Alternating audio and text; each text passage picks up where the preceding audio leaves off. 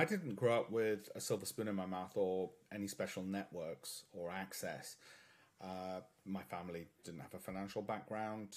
I was the first to go to university. So for me to set up my own asset management company, it took me longer than it would take most people to set up their own business. And it took a long way round. It was in 2004, 2005. I had Profile because of my column in the Financial Times, which is a column about trading.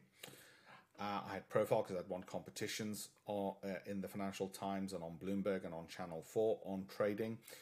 And I'd written books on trading as a result of those. So that Profile gave me, of course, profile, but it doesn't give you capital. To raise capital, I had to license and lease my know-how and my research to companies like Merrill Lynch, HSBC, who loved it, and I made sure they paid me good money for it. They weren't the only ones. Charles Schwab, E-Trade, anybody who would pay, because the ambition was that. You see me at the bottom there, looking chubby as ever, but with a bit more hair. That's my first set of offices at Linen Hall in Regent Street, where we had the offices once we set up the hedge fund.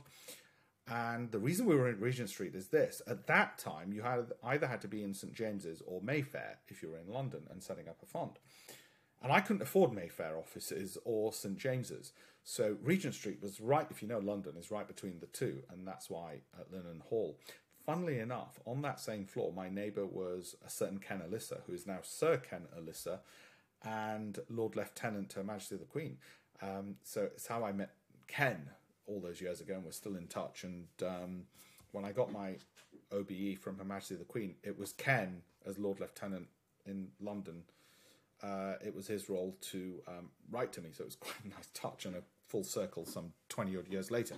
From all of that, you might think, oh, God, you upper-class people, you all know each other. Not so. I grew up in Armley, no silver spoon, the child of immigrants. My mum was a nurse. It's none of those things that you think. It was chance, luck, genes. Yes, there was hard work and skill, natural ability, fulfillment that I got from what I was doing, the joy of it. And it was finding those things. If you find anything in life which can pay you money and you enjoy, then you're laughing. And it's trying to find that intersection that's important.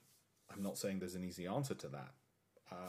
I'm lucky. I don't want to be reincarnated because I don't think I'm going to get this lucky ever again in 1,000 lifetimes.